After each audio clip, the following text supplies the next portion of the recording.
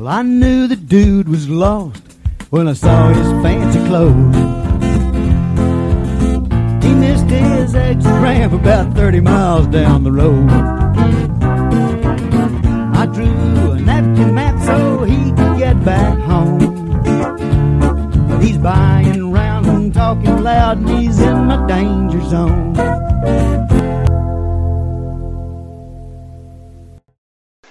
One of the first tales I'll tell will be what amounts to a pigeon dropping deal. The English called it pigeon dropping when they'd lay something on the ground and people pick it up, and I'll get into that a little further down.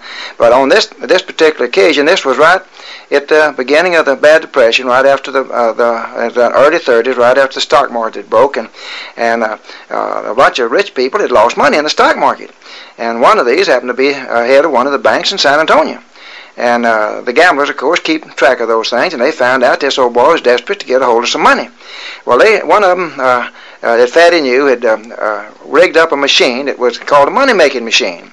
And what they'd do, they'd put a piece of paper that was the same size of a $100 bill, and they'd take a good $100 bill and lay it on up against this one, and they'd stick it in this machine at one end and grind it, and the lights would come on and flash, and it'd sound like it's going through some kind of liquid, and then in about a minute, well, it'd spit out a couple of $100 bills on the other end of it. And of course, these bills that come out of that, both of them were good $100 bills. They wasn't any way you could detect them from being counterfeit, because as a matter of fact, they weren't counterfeit. Well, they went down to San Antonio and got them a room in the Gunner Hotel, and they made a date with this old boy, this president of this bank, to come over and look at this machine and see if he wouldn't be interested in spending about $10,000 to get him a machine that could make him $1 million. And they got him in there, and Fatty happened to be in on the seance when it took place. He didn't tell me who the guy was that was selling the machine, but he said that this president of the bank come over and they run this $100 bill. He brought his own $100 bill, so he knew it was good. He brought a $100 bill over there to make new ones out of, and they run his $100 bill in this machine, and these two good bills come out on the other side, and he kind of liked it. They said his eyes sparkled real well when he started making music. This little machine did and slashed through that water. He wanted to believe that so bad he did. But anyway, he takes these two good $100 bills over to his bank and just casually runs them through and makes it in such a way that they'll be closely examined and to find out whether it's counterfeit or not. And of course, they weren't counterfeit. Well, that suited him. So the next day, he hauls off and brings $10,000 of the bank's money over and buys this machine, and they deliver it to him. And of course, they disappear out of town after that. And this old boy, he just in a hell of a shape, because he not only owed the bank a whole lot more than the $10,000, but then he had that $10,000 he'd just taken out, and he just had to get a hold of it somehow or another. Well, he went before the grand jury, went and told the district attorney about how these gamblers had cheated him, and he wanted them caught. So they started the hue and cry to try to find out where these boys were. And in the meantime, old man Isaac Bledsoe, who owned this music store in San Antonio, he had been taken on this thing about 6 months before that. He'd given $10,000 for a music machine because he was just greedy. He wasn't in a bad financial shape, but it looked so good to him. He thought that'd be easier to make money with that thing than it was to sell pianos. And so he had bought one, and he didn't bellyache about it when he found out that he had been taken. So he heard about this deal going before the grand jury, and he's afraid that in the publicity that took place, or the investigation, that they would find out that he had bought one of these machines for the purpose of counterfeiting, and it'd get him in bad with the government and with his public. So actually, the story is, and I think it's true, that old man Isaac Bledsoe give this banker his $10,000 back if he'd keep his mouth shut. And that's what Fatty told me anyway. And then further on up the line, I represented the old boy that kidnapped Isaac Bledsoe and took some money off of him. He was a school teacher from out the little old town of Lot, nephew of old J.L. Strobel in Austin, and run a cafe business there. And I'll get around to him a little later, but in the prison stories. But Isaac Bledsoe paid this $10,000 back, so he was out about $20,000 on this pigeon dropping deal. I'm going to tell you a story about what was called the sign game. It was right during the Depression that my very good friend Rex Kitchens, Rex and I had been in the Fillmore School in the first grade on, and we were just lifelong friends. And Rex was it started out in the carpenter's trade, and he had gone down to Port Arthur or Beaumont somewhere, and he'd fallen off of a scaffold and broken his legs up pretty badly, and he got to where he couldn't stand on his legs in carpenter, so he came back home to Austin. And I was handling a little business for him. He had a foreclosure on his automobile, and I got him acquainted with Coleman Gay over that. I didn't handle those kind of things. But anyway, Rex was trying to get into the contracting business because he knew that he just couldn't carpenter anymore. And he and his wife Effie had saved up about $400 or $500. They had it in the bank, and Rex was going to get ahead in the world, which he did finally. He made millions of dollars before it was all over in contracting business. And I'll go into that a little bit later, just in my personal tapes about people that I know. But at this time, Rex was hungry. He wanted to get ahead in a hurry, and so there's an old boy named Jasper Kennerly, who was a nephew of the federal judge, federal district judge in Houston, old Judge Kennerly down there.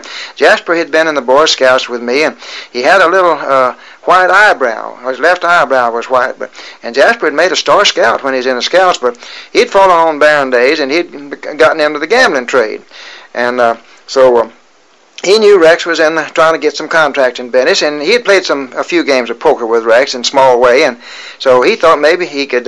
He'd found out Rex had this $400 or $500 on hand, and so he told Rex. He said, "Now I've got a friend from Galveston that's going to move up here and go into put him up a nightclub out where across from St. Edward's College, where old Jack Rankins had his courts out there. Jack was a gambler too, and he was one of the boys, and I don't know whether Rex lived there. Rex lived in Travis Heights at that time. But anyway, he got Rex interested in talking to this contractor and seeing if he couldn't get the job putting up this nightclub, and Rex was all for that, guys. He'd make several $1,000s out of it. So old Jasper introduced him to this supposedly man who's going to build this big building, and during the course of the conversations and meeting with the man, old Jasper told Rex, said, "Now this old boy thinks he's a good gambler, and he is a good one, but he knows I'm a better gambler, and he won't gamble with me, but he might gamble with you. He might play a little poker with you if you'll let me bank the game and him not know it." So what the deal was this. So Jasper was a good friend of both of them, and this old boy that from Galveston, he would let Jasper have the free run of the room while they were doing the gambling, and the deal was that Jasper was to look over this old boy's shoulder and give Rex a sign as to what he had, as to whether or not Rex could beat him with the hand that Rex had. Just called the sign game. And so they had a date set up to go up in the Alamo Hotel, and Jasper was going to put all the money up, $300 or $400, and they figured they could take this old boy for $300 or $400 in about an hour or so. And so Rex went up there with him. He's all in for it. Rex is in for cheating. He had malice in his heart. So they got up there, and he thought he couldn't lose as long as none of his money's in it. He's just going to get a cut on what they made out of Jasper's money with him playing it. So they got up in the Alamo Hotel, and it must have been around noon, because he come in our office about 3 o'clock that evening crying. But he got up there, and then in about 3 o'clock he came in our office. Polk and I was over in the Capital National Bank building at that time, and Rex come in and he told us what had happened. He told us a story that I've just told you, and then he said that he got down there to this game and said he won the first 3 or 4 hands. This old boy Jasper giving him the sign that he won, that he had the best hand, and he bet. And so finally they come up to a hand that Rex had a cinch on. Old Jasper told by signs, he told Rex that he had the best hand, and so they had all the money in the pot. And then the question come up of what they're going to, how's Rex going to get some more money to bet. This other old boy had some money, so they said they just put both hands in an envelope, and Jasper would hold them, and Rex would go down to the bank and draw this $400 or $500 of money he had out, and he'd bring it up, and he could bet, and then he could make a little extra money for himself. That's the way he had it figured. So Rex said he went down to the bank, and he got his money out, brought it up there, and he put it in the game, and of course he won that hand. And then he said as soon as he got his $400 or $500 in there, the signs started missing, and old Jasper was giving him the wrong signs, and this old boy clipped old Rex for his $400 or $500. And the further he went, and when Rex got broke, his head was just red hot, and he came off up to our office. He'd ready to shoot somebody. He knew he'd been cheated somehow or another. Well, he unloaded this story on Polk and me, and the further he went along with it, well, the further Polk sat back in his chair, and Polk was just down to the point of laughing when Rex got through. And Polk said, "Rex, haven't you ever heard of the sign game?" Rex said, "No, what is that?" Well, he said, "That's just what they pulled on you. You were the pigeon. They dropped it in your lap." And he said, "You can't complain about it because you intended to cheat the other man. Now what you going to do about it?" Well, they said, "I'm going to kill him." Said, "Hell, that's all the money Effie and I got. I can't go for that." Well, we thought this. We knew old Fatty Wright was acquainted with Mervyn Ash and some of the other gamblers and Jasper, and so we called Fatty. Told Fatty what had happened and said Rex is getting ready to spill over the apple cart. He's going to the sheriff or going to the grand jury. Even if he knew he was wrong, he's going to make a big stink and make the sheriff put the lid on this gambling in Austin and not let anybody else get hurt. Well, old Fatty said, "Well, hold off and let me go up and talk to Lee Allen. Lee's the sheriff, and I'll see if I can't make old Jasper give Rex his money back." So old Fatty went up to see Lee, and And Lee Allen said, well, hell, it wasn't anything wrong. Rex was the one trying to cheat. Said, I'm not going to butt my nose into that thing at all. But said, see if you won't give him about a couple of $100 back and let it go at that. So anyway, we negotiated around. And I think I got Rex about $200 back, and he had to give Polk and I $50 of it. But he did do this. He was so upset that night he wrote a letter to this old boy, giving him a threatening, really threatening. And so he come back and told me the next day what he'd done. I said, well, Rex, you wasn't in trouble until you wrote that letter. If that old boy turns that over to the federal post office authorities, you're going to be in trouble. But that was the sign game, and Rex got took on that job. I think Rex did learn not to gamble anymore anyway. Since I mentioned this story about Isaac Bledsoe being kidnapped by this boy from Lott, Texas, who was a nephew of Strobel, I might as well continue with that since that's in the general vein of gambling. But anyway, this boy had kidnapped Mr. Bledsoe, and he'd gotten several $1,000s out of him. And rather than give the money up, he decided he'd just take a plea of guilty and go to state penitentiary. He made enough money to where it lasted him for several years. He figured it was $15,000, $20,000, $25,000. Bledsoe had paid him. And they agreed to let him have a light sentence if he'd give the money back, but he said he couldn't make money any faster than going to penitentiary. So what he did, he loaned this money to his uncle, J.L. Strobel, who was then living in San Marcos, and running a cafe. Well, Strobel come up to Austin and opened up this cafe in Austin on West 7th Street there, right by the Capitol Hotel, where the barbershop is now in that area. And so then this old boy went on down to the penitentiary. And Strobel was in with him, and after 3 or 4 years, I guess Miss Ferguson was governor then. Well, there was a chance for this old boy to get out, and I got acquainted with him, and so I figured surely his uncle would try to help him get out. So I went to see Strobel about writing a letter and trying to take the initiative, trying to get his nephew out, and he wouldn't do it. And so in my investigation, I found out that Strobel had really protested it. He didn't want his nephew to get out because he figured that he'd get his interest in that cafe back. He had promised to give him a half interest in the cafe, and so he didn't want him to get out. So that's the kind of guy Strobel was. And then old Buck Berlin had been in the penitentiary for burglary. He went down there periodically in those days, and he was Gaten Berlin's brother, and he did a little gambling around on the side and a little burglary. But he learned who Strobel was through his nephew while he was in Huntsville. And this Strobel nephew told him to come by and drop a pigeon on old Strobel. So the way Buck did this, he went by one day about noon and talked to Mr. Strobel and told him that he could get him a big old box of about 30 cartons of cigarettes for about half price. Well, Strobel knew that he was a burglar, and he knew that he was an ex-convict, and he was a friend of his nephew who had been in the penitentiary, and he knew he was buying hot goods if he bought them. So he agreed to do it. He agreed to take this, and so Buck told him, said, now I'll come by here about 5 o'clock this evening to 6 o'clock when things are a little light, and I'll come in the back door and I'll give you this big old carton of cigarettes, and you pay me cash. Well, old Buck did that. He come in and he slipped old Strobel this box of supposed to be cigarettes, and he took out. And Strobel opened it up and found out it was full of sawdust. And so he was outraged. So he called Lee Allen and told Lee Allen the whole truth. He just said that he was buying these cigarettes for about half price and from an ex-convict. And Lee just ate him up. He said, I ought to come down there and put you in jail. He said, you knew you'd buying hot cigarettes. He said, I'm glad you got burned. But that was the story about Strobel and that little incident of Buck Berlin. I represented old Blackie Hart and one Hart's for murder, killing a night watchman down in Harwood, Texas. And his the one that got caught was a step brother or something of brother-in-law of the old boy that owned the Manhattan Cafe in San Antonio. It was the nicest cafe in San Antonio at the time. That was in the middle 30s. And I got acquainted with that old boy because he put the money up for his brother-in-law, and I represented him and kept him going to penitentiary because they couldn't make a case out against him. They sent old Blackie down there for it, but they couldn't pin anything on this boy. So while I was investigating this case and talking with him, I run into one of our gambling friends that sold hot goods, and he said that this old boy that owned the Manhattan Cafe was just a dope for buying what he thought was hot diamonds. He said that you go down there one time and show him some pretty good diamonds, and he'd have them appraised, and he'd pay you about half price for them, and then you'd build up a little confidence in him, and he wouldn't go have them appraised anymore. And so anytime this old boy that was supposed to be the thief, he said he'd buy some old uncut diamonds or some stuff that come in out of Mexico, and he'd wrap them up in a newspaper and take them down and meet this old boy in the kitchen, come through the alley and meet him in the kitchen of his cafe there, and he'd unload the sorest bunch of diamonds in the world on him, a whole lot more than what theirs actually were. He's buying round and talking. talking loud and he's in my danger zone.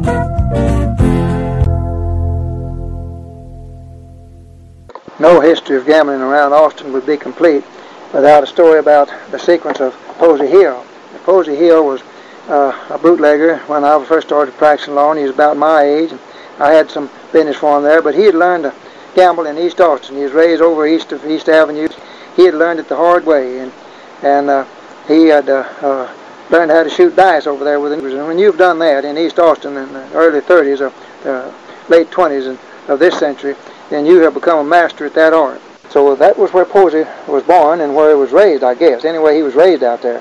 When I first started practicing law in 1928, I run into Posey through our firm, and Posey was involved with bootlegging a little bit. And he got caught once in a while, but anyway, it was hard to make a living back in those days about the Depression. But Posey was raised up, as I said, with boys out there, and he learned how to gamble. And I'll tell you, when you have learned how to hold your own with an East Austin, back in those days, you were a master gambler. And so Posey had been able to do that. And he also learned the art. There was two arts to gambling, the dice. And I might stop right here and say that back in those days, the dice had sharp corners. And there were some of our clients, and Posey was one of them, that could take a pair of dice and put them in his hands in a certain way and make them sound like he's shaking them in his hand. But he'd throw them out without hitting a wall or anything, just show them out and make them spin, and he could count with them. And he learned that from one of our other clients who was a man named Gragos. He was an albino, and he was a gambler that could, he was black and partly black anyhow, and he could count with dice. Well, Posey had learned to be a master at the hands of Gragos and some of his associates. And then the other art I'm talking about is how to load dice. Back in those days, people talked about loaded dice. I never did know enough about them to do that, but you could drill a hole where some of the dots were on the dice and put some sort of a liquid behind that and load them in such a way that the odds were very strong on that part of the dice being either the bottom or the top. If it was a heavy liquid, well, it would make the opposite number come up the more often. It didn't do it every time, but the odds were strong in your favor. Well, anyway, that was Posey's background. And as I say, we had represented him for bootlegging, and he got out of that, but we never did represent Posey for gambling, and I didn't know that he was really a high-class gambler until after the Second World War. But Posey was about 39 to 40 years old when the war broke out, and he had no children at that time, and I don't think he was married, so he was prime material for the draft. Anyway, he got into the Army, and he got over to Honolulu, and before he was going overseas, and on over to the Philippines, where he finally wound up when the war was over. But Posey inhabited a gambling house there right close to Pearl Harbor, although the encampment was out somewhere in the hinterlands around Honolulu. And this gambling house was located particularly for the benefit of the servicemen. They were supposed to take all the money away from them that they could. They were stealing from the servicemen. So they had the gambling paraphernalia and everything was upstairs over a little bar.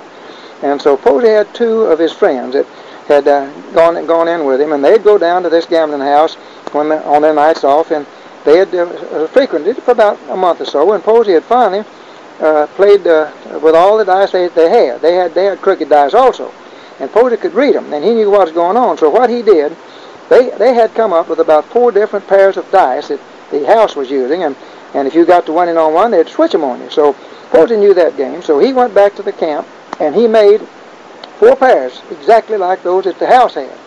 Then he and his 2 friends one night decided they were going down and clean this gambling house out with their loaded dice. They loaded them, and where they had come up with the numbers that he wanted to make. And so they got in there and said they got to shooting dice, and of course took them about 2.5 to 3 hours to clean the men out. It was about 11 o'clock, and about time for them to leave anyhow. And so the house ran out of money, and so they had a little huddle. The managers of the gambling house did over in the corner, said they'd have to go downstairs and pick up a little more money and come back up. Well, Posey and his 2 friends knew what that meant. They had gone down there to get guns or somehow or another, arrest them or do something. They're going to take them in. So when the men left and went downstairs, Posey and his 2 friends jumped out the windows. It's just a 2-story house, and they jumped out the window and run out and hid in the pineapple orchard all that night. They were AWOL when they got in the next morning. But Posey was telling me this story in the late 40s. And he said that he took them for about right at $30,000 that night.